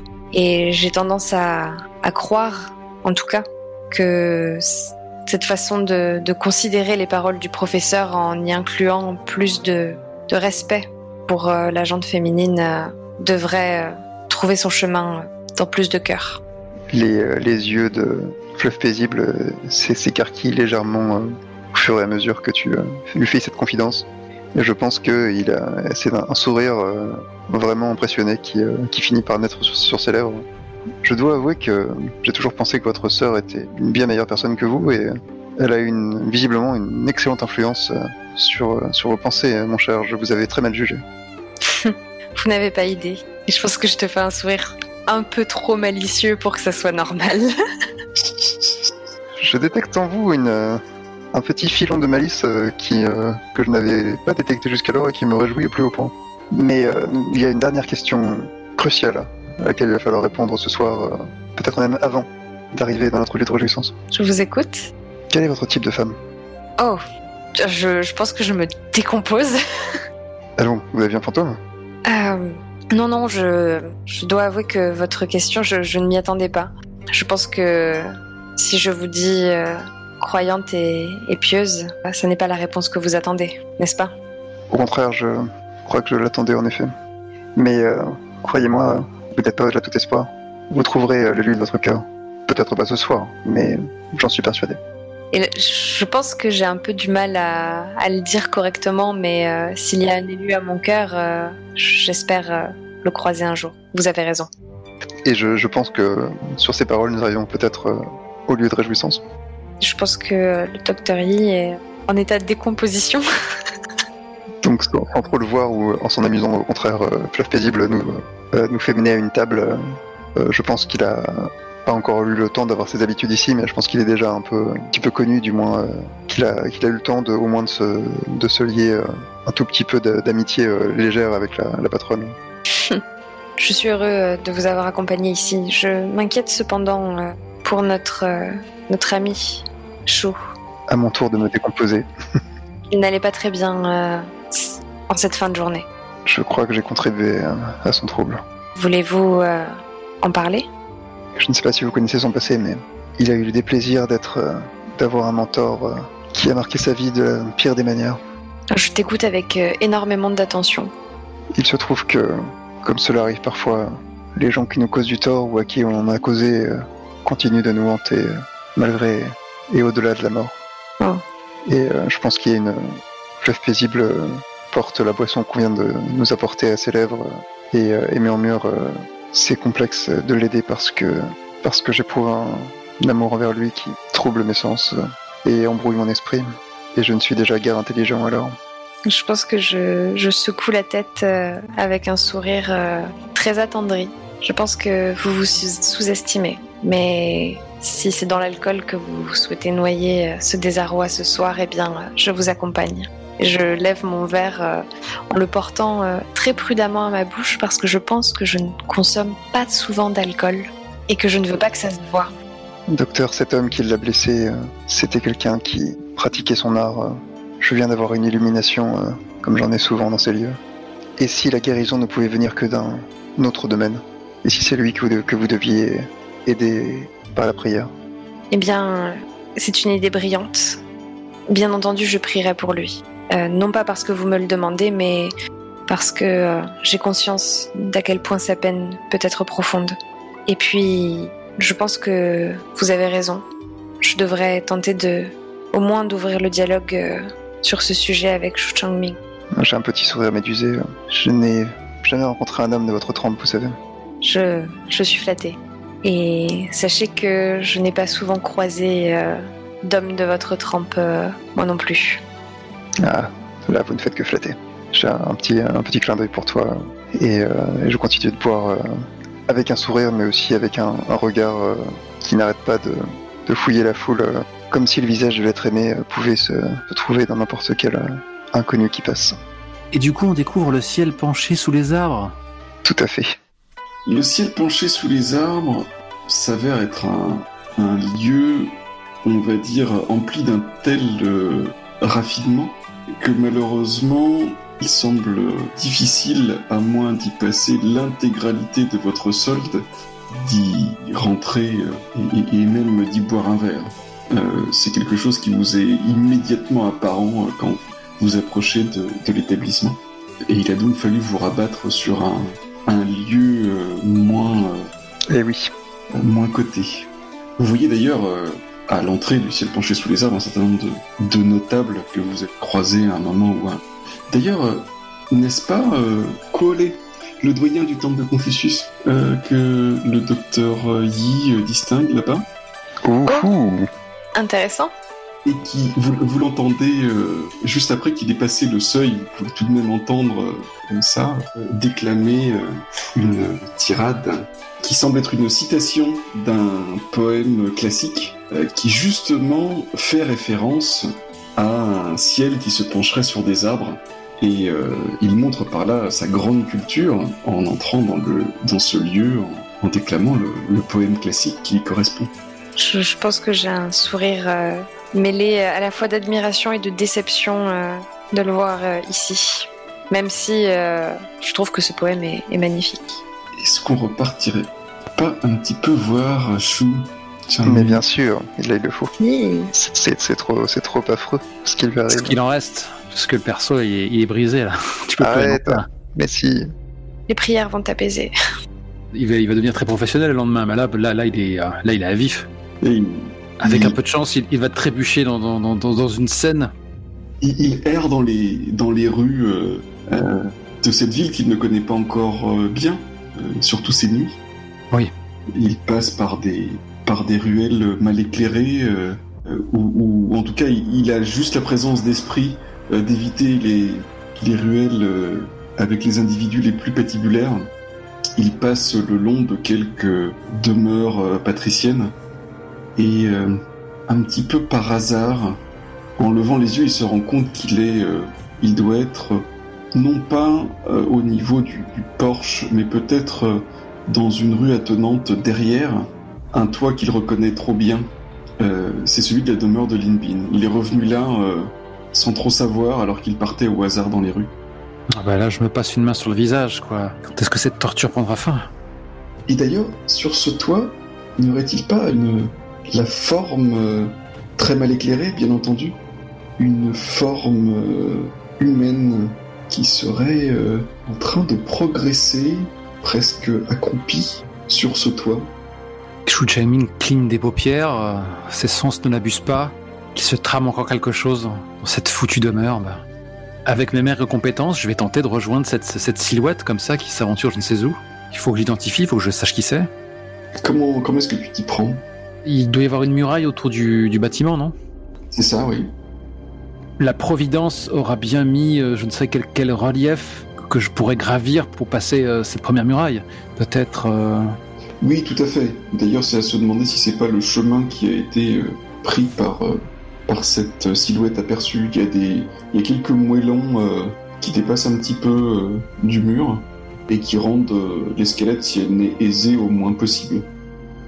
Eh bien, c'est ce chemin que je vais emprunter. Et je prie les cieux que ce soit pas juste une vision à nouveau. On se joue de moi. Mais je veux prendre l'inconnu sur le fait, qui qu'il soit. Donc, une fois que j'ai pu gravir la muraille externe et me retrouver dans la cour, pareil, j'essaie d'aviser par quel moyen... Pour le coup, je pense qu'on va voir ça. Alors, j'aimerais bien utiliser une procédure tout de même pour gérer ça. Oui, je veux bien. Et je me demande laquelle utiliser. Alors, ça pourrait être géré par un battre le pavé, mais je regarde les traits, ils sont pas forcément... Oh, quoique... Si, pourquoi pas, battre le pavé, pourquoi pas. Sauf si t'as vraiment une intention belliqueuse, et dans ce cas-là, ça sera contraindre. Je confonds... Enfin, on verra ensuite, mais c'est vrai que pour ce qui est de jouer les montants en l'air, ça a l'air tellement pas courant dans le canon qu'il n'y a aucun move qui s'y rapproche. Il n'y a pas de Act on Fire ou autre joyeuseté. Tu es sur le toit pour battre le pavé? L'assistant a une occasion de briller publiquement. Ah je vais bondir sur le toit en escaladant la chute de feuilles mortes. Publiquement. C'est peut-être que tu attraperas quelqu'un, ou Enfin voilà, ça peut être ce genre de choses. Peut-être. Allez bon, tirons les dés. Faisons ça. Voir ça. Impair. Pair. Impair. Adrien, débrouille-toi avec ça. Est-ce qu'il y a quelque chose que tu veux choisir dès maintenant? Ou L'assistant fait la connaissance du témoin, de l'auteur ou de la victime d'un acte délictueux. Ah bah ouais, comme ça, là je suis sûr de savoir qui c'est. L'assistant a une occasion de briller publiquement, je m'en fous. L'assistant reçoit des informations générales fiables. L'assistant passe du bon temps et peut déclarer un contact. Hey L'assistant fait une mauvaise rencontre ou alerte à un coupable. Ça c'est sûr que je me prends dans les dents, mais bon, voilà quoi. Je fais la connaissance du témoin, de l'auteur ou de la victime d'un acte délictueux, enfin, passé ou à venir. Ça me semble être le choix le plus évident. Ok, très bien. Quand tu parviens au-dessus du muret, enfin du mur plutôt, tu as le temps de voir donc éclairé par des lanternes qui ont été laissées de part et d'autre du fameux cellier, dans une sorte de veillée mortuaire. Tu peux apercevoir que la personne dont tu as vu la silhouette tout à l'heure, maintenant, est en train de traverser la cour, et tu reconnais très clairement à son accoutrement qu'il s'agit d'un moine bouddhiste. Pas possible. Décidément. Je me disais bien qu'on avait laissé cette affaire en stand-by. J'étais persuadé que Sémoine avec le feu à la soutane était tombé sur quelqu'un censé jouer le rôle de Lise Doughton. Et bah pas du tout. C'est peut-être encore autre chose, quoi. Donc moi non, je vais tenter de le prendre en filature et de le confondre, même s'il va sans doute me casser la figure. Ouais, donc tu le suis, c'est ça ? Ouais. Tu le vois qui maintenant il s'est suspendu pour pouvoir escalader le toit maintenant de la demeure principale, celle où tu sais que Linbin et ses épouses vivent, et il se retrouve ainsi rapidement à ce premier étage. Il regarde par les fenêtres les unes après les autres en se déplaçant ainsi sur le toit. J'ai quand même essayé de le rejoindre. De toute façon, voilà quoi, je n'ai plus toute ma raison. Faut dire ce qui est. Donc tu te suspends également pour monter sur le toit, c'est ça ? C'est ça. Tu le rejoins au moment où il est en train d'enjamber l'embrasure d'une fenêtre. Tu es sûr que ce n'est pas la fenêtre de Linbin. Peut-être une des fenêtres d'une de ses épouses. Non, tu n'étais pas dans la salle où il y avait une mine d'argent non plus, donc tu n'en sais pas plus. Ok. Tu pourras la reconnaître après coup, mais pour l'instant tu le sais. Et du coup, avant d'y pénétrer, je vais tendre l'oreille. Oui. Tu entends un bruit étouffé comme si quelqu'un essayait de crier, mais avec une main sur la bouche. Et tu entends... Et est-ce que le satyre lance une menace ou... Oui, tu entends un chuchotement qui fait « Il t'arrivera rien si tu ne parles pas, tu ne vas pas voir le magistrat. Compris ? Je sais où te trouver. » Dans ce cas, je vais me précipiter dans la pièce comme un diable de sa boîte, sorti de sa boîte, et je vais... C'était une longue journée, hein, donc là... Il n'y aurait pas Gia Chiron qui te donnerait des pulsions, comment dire, violentes ? Meurtrières, même ? Peut-être, mais je n'ai aucune arme sur moi, donc pour le moment, je vais juste bondir à l'intérieur, les poings levés, et m'exclamer « Trop tard, homme stupide, tu es fait comme un rat !» De surprise, en fait, il va te surprendre également. C'est-à-dire que d'un coup, il lâche la femme qu'il était en train de maintenir avec ses mains, et il va te bousculer en ressortant, manquant d'ailleurs de te faire basculer du toit. Et donc il commence à prendre la fuite. Enfin, s'il y a moyen, je vais m'agripper à sa jambe, mais limite comme un animal, quoi. J'éructe de rage et je l'agonie d'injures en réclamant « Est-ce comme ça que tu suis les 5 préceptes du bouddhisme ?» Donc je pense que là, on est passé dans la procédure contrainte. Ok, bah c'est parti. On retire. Que d'aventure, dis donc. Alors, 2 paires et un impair. Alors on l'a jamais lu celle-ci, contraindre. Donc c'est faire usage de la force pour vaincre une opposition. Prérequis aucun, gain automatique aucun. Gain automatique aucun, ça m'amuse. Je te laisse lire les traits de l'hexagramme. Ok, parce que c'est la première fois qu'on l'utilise. L'assistant accomplit son objectif. L'adversaire laisse échapper une information pendant l'affrontement. L'adversaire subit une condition. Sa nature dépend du type d'affrontement. L'adversaire remplit au moins partiellement son objectif. L'assistant, un de ses alliés ou un innocent reçoit une condition. L'affrontement a des conséquences néfastes pour l'enquête ou l'assistant. Pour ce qui est des gains, alors moi je vais accomplir mon objectif, je veux pas qu'il s'échappe. Pour l'autre gain, je sais pas, je veux dire, au vu de la situation, et je veux dire, il est dans une merde noire, quoi. Il y a pas grand chose, il y a pas besoin d'un gain immédiat, je veux dire. Mais comme il y a quand même une certaine notion de Play Toulouse qui commence à se mettre en place. Je pense qu'effectivement, Gia Chiron m'a donné une force peu commune et peut-être que je me suis livré à une certaine brutalité vis-à-vis de cet homme. Donc l'adversaire subit une condition, quelque chose comme ça, quoi. Donc je pense que je me suis agrippé à la jambe de l'homme alors qu'il me balayait sur le côté comme un fétu de paille, quoi. Il est tombé lourdement, sa tête a heurté peut-être le montant de la fenêtre, le sonnant et peut-être me donnant l'avantage auquel je n'aurais pas pu espérer. Allez, vas-y, frappe maintenant. C'est exactement ce qui se passe, je veux dire. En fait, non, je pense que c'est trop ouvert, tu vois, le fait qu'il me susurre, vas-y, défonce-le, tu vois, parce que typiquement, quand Gia Chiron me susurre des choses, j'aurais tendance à faire le contraire.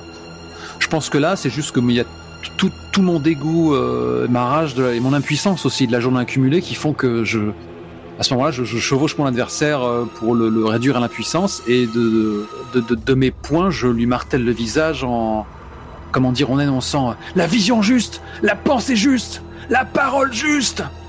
Et alors que l'épouse, justement, qui était vraisemblablement Rouge Phénix, pousse un hurlement de terreur, alertant toute la maisonnée. Bien entendu, j'avais oublié le hurlement complètement canon.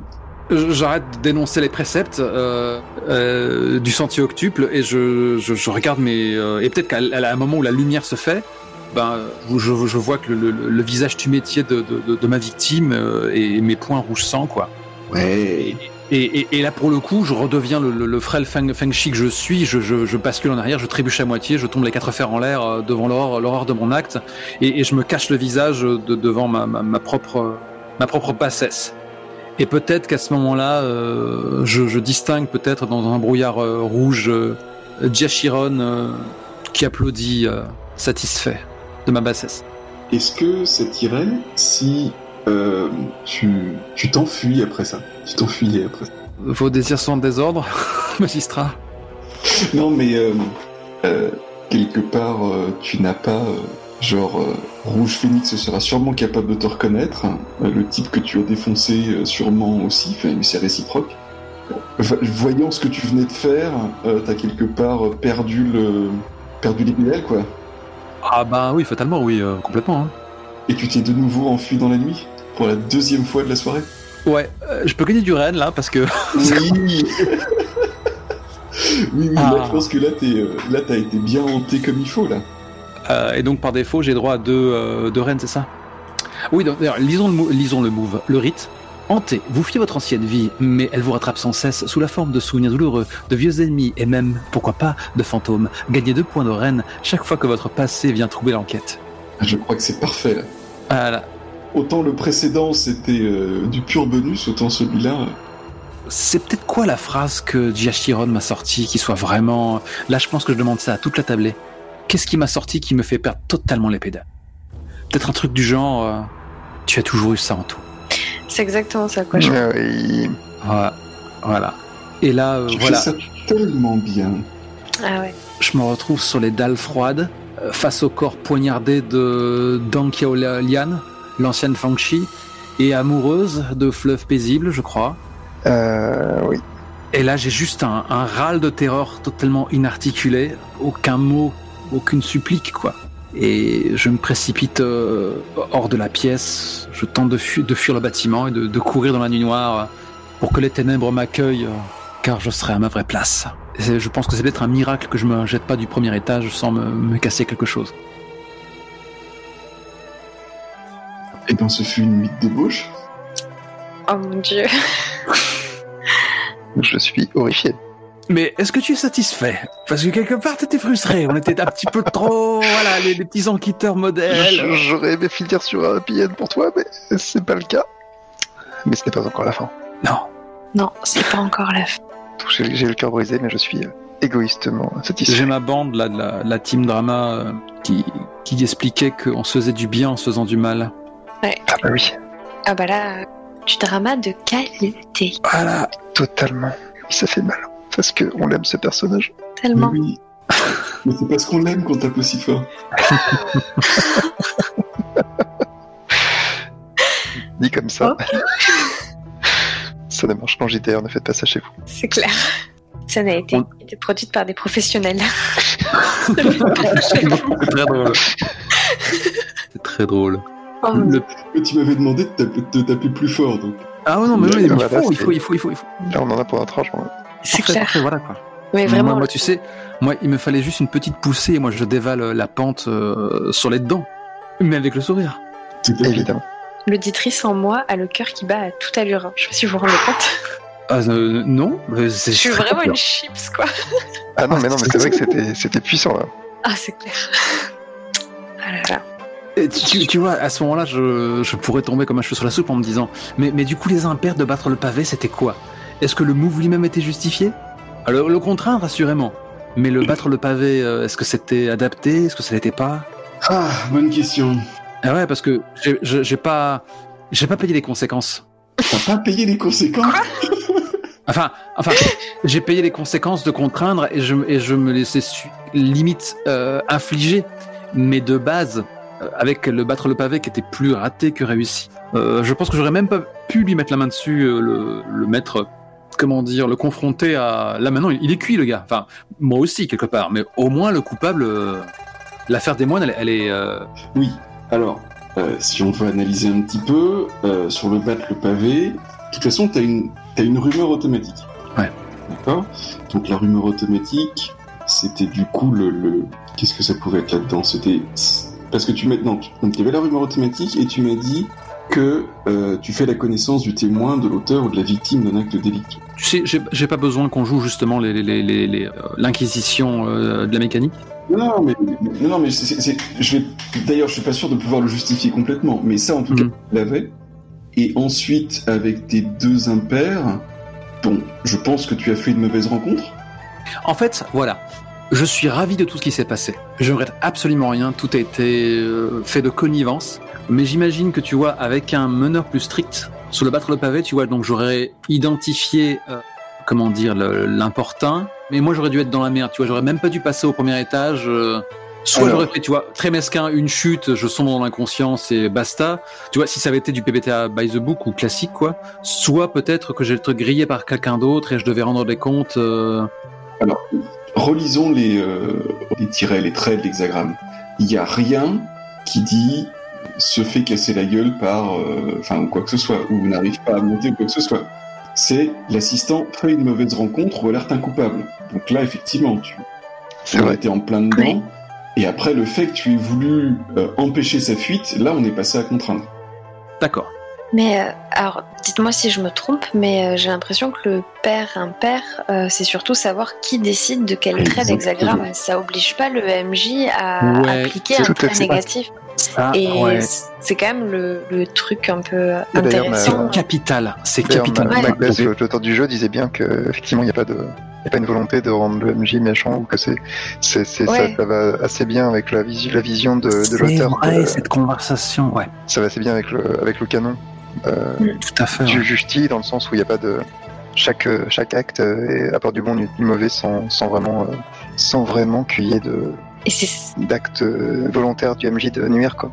Et c'est ça aussi qui encourage les joueurs à avoir une posture un peu play to lose, parce que tu peux choisir, entre guillemets, de toi-même qu'il t'arrive quelque chose de négatif et laisser l'opportunité au MJ de t'apporter quelque chose de positif, finalement. Donc alors, j'ignore si ça a été formulé comme ça dans l'ouvrage d'époque. On sait que tôt ou tard, il y aura un magistrat et manigance édité en tant que jeu à part entière, plutôt que publié dans Casus. En tout cas, si c'est le cas, ce serait bien que ce soit écrit vraiment noir sur blanc, parce que c'est vrai que ça a l'air d'être un détail, mais en fait, ça change tout. Effectivement, ça change tout. Et de là, ce que nous, on comble les blancs en décidant qu'on peut se faire du mal et ne pas forcément choisir les choses qui sont à notre avantage, ça, c'est propre à notre sensibilité, mais je pense que ça mérite d'être écrit. Disons que l'auteur... Je pense que ça l'est. Alors, je ne veux pas trop m'avancer, mais... Je suis en train justement de retrouver le passage. Ouais, parce que je peux pas avoir sorti ça de moi-même toute seule. Je l'ai forcément lu quelque part, quoi. L'inquisiteur en moi, maintenant, a le cœur qui bat à tout rompre. Alors... Je veux savoir, par curiosité. Le joueur choisit autant de traits qu'il a obtenu de résultat Yang, le MJ autant de traits que le joueur a obtenu de résultat Yin. Le résultat du dé est valable pour toute la scène. Ni le MJ ni le joueur ne sont obligés de faire leur choix immédiatement, etc. Certains traits paraissent toujours favorables au PJ, mais ce choix ne doit pas devenir automatique. Pour approfondir son assistant ou faire prendre à l'intrigue une direction qui l'intéresse, un joueur peut tout à fait opter pour un trait plus piquant, ou du moins plus incertain. C'est génial. Le MJ n'a pas non plus à choisir systématiquement les résultats plus négatifs. Il sera parfois plus intéressant pour l'intrigue qu'il fasse une interprétation généreuse de la situation, par exemple en donnant beaucoup plus d'informations sur un indice pour faire avancer l'enquête. Mais en tout cas, je suis d'accord pour dire que la modification annoncée en exclu pour la V2, effectivement, sera plus intéressante en termes de choix. Le fait de... Je sais plus ce que disait Macbeth, mais... Alors, ce qu'il disait, c'est qu'en fait, quand on a une condition, ça ne restreint plus... ça ne bloque plus un des dés sur impair, ce qui en fait ne fait que restreindre les choix du joueur. Ça donne en gros un ressort au MJ pour taper plus fort pour taper dessus, pas forcément fort, mais pour taper dessus au moment où il y aura un yin dans une procédure plus tard. C'est ça. D'accord. Donc c'est vrai qu'en termes purement de choix, ce sera plus intéressant pour le MJ du coup ça orientera plus ses choix et les rendra plus signifiants, quoi. En tout cas, cette ligne sur le piquant, le choix plus piquant, c'est sans équivoque. C'est pas une intention effectivement qu'on donnait au jeu là, c'est parfait. Je suis d'accord. Voilà, donc je vais maintenant attendre que les sbires viennent me mettre des coups de trick, parce que c'est vrai que c'était un peu la douche froide de parler de mécanique tout après une scène aussi forte. Nous, on avait peut-être besoin. Ça en valait la peine. Oui, c'est bien pour décompresser. Et pour terminer le paragraphe, parce que ce paragraphe en entier, de toute façon, vu la place, chaque phrase a son sens, hein, mais s'il ne sait pas quoi faire de son pouvoir de décision sur cette action, donc le MJ, peut même demander des idées aux joueurs. Peut même, sait-on jamais. Enfin, beaucoup de traits sont ambivalents. MJ et joueurs sont invités à jouer avec les ambiguïtés des formulations dans l'esprit des augures du livre des mutations. Le Yiki. Donc effectivement, certains traits, suivant les circonstances, vont être positifs, négatifs. Pas de problème avec tout ça. Voilà, c'était Magistrat et Manigance, épisode 3. Merci. Eh bien, je suis comblé, personnellement. Moi aussi. Même si c'est terrible pour un certain personnel. Ah ouais, mais tellement bon pour le drama. Et oui. Alors voilà, là, après notre étreinte douloureuse, Fleuve paisible, je pensais à le perso cassé, mais le lendemain, il allait se ressaisir et être professionnel, tu vois. Et là, c'est le double down. Qui exécute, tu vois, ce qu'on attend de lui et donc les funérailles, mais là, voilà quoi. La justice va le rattraper aussi. Et je ne sais pas ce qu'on va faire du perso, du coup. Parce que moi, il y a moyen que je sois actif en coulisses, mais le personnage lui-même, il risque de perdre un peu de sa liberté, de sa mobilité. Moi, je sens... Le confianisme va te remettre dans le droit. Moi, je sens que le Dr. Yi va intervenir. Ouais, moi j'y crois, moi. vois très très bien le docteur. Et son personnel brand de confucianisme. Ouais. Ce sera Exactement. D'autant qu'il y a ce move, enfin, comment est-ce qu'on appelle ça, cette procédure, le rite.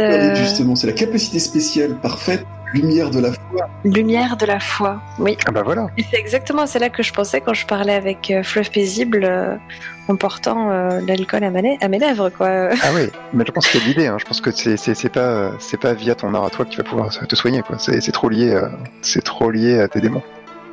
Sympa. Vivement la prochaine séance. Maintenant qu'on est sûr qu'il y en aura une. Heureusement qu'on s'était dit en amont de pas finir sur un cliffhanger terrible, parce que là c'est pas du tout le cas. Pas du tout. Ça donne pas du tout envie de continuer. Pas du tout. En fait, génie du mal. Ce qui est quand même assez fort, c'est que à chaque fois on termine sur une scène de Volsung où je sais pas trop où la scène va aller au départ, et ça fait un cliffhanger à chaque fois. C'est ça. Et comme c'est par la hasard. plus grande force de cette production. Il faut qu'on fasse ça à chaque fois. Comme ça, on produit 12 épisodes. Ça va être de la folie.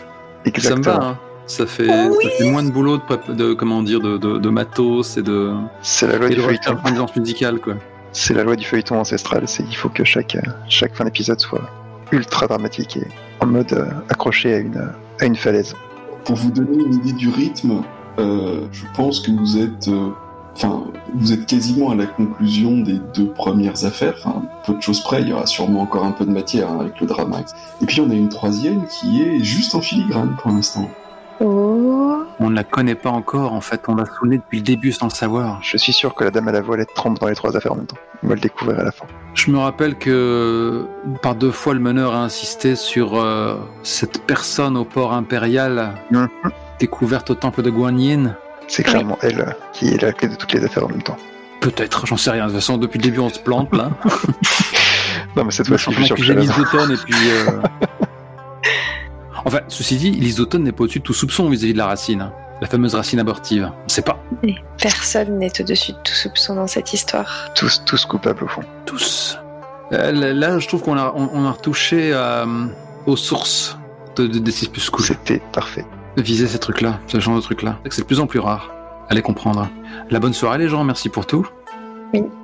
Merci, bonne soirée. Merci. Désolé. Je sais vraiment pas pourquoi ça... Il y a autant de soucis ce soir, j'ai même coupé le micro. Bref. Tu n'y es pour rien, misérable chien. Homme stupide. Wi-Fi stupide. J'étais pas prête. Je n'étais pas prêt non plus. Il y a un peu de déchirement en toi, quand même. Ah ouais.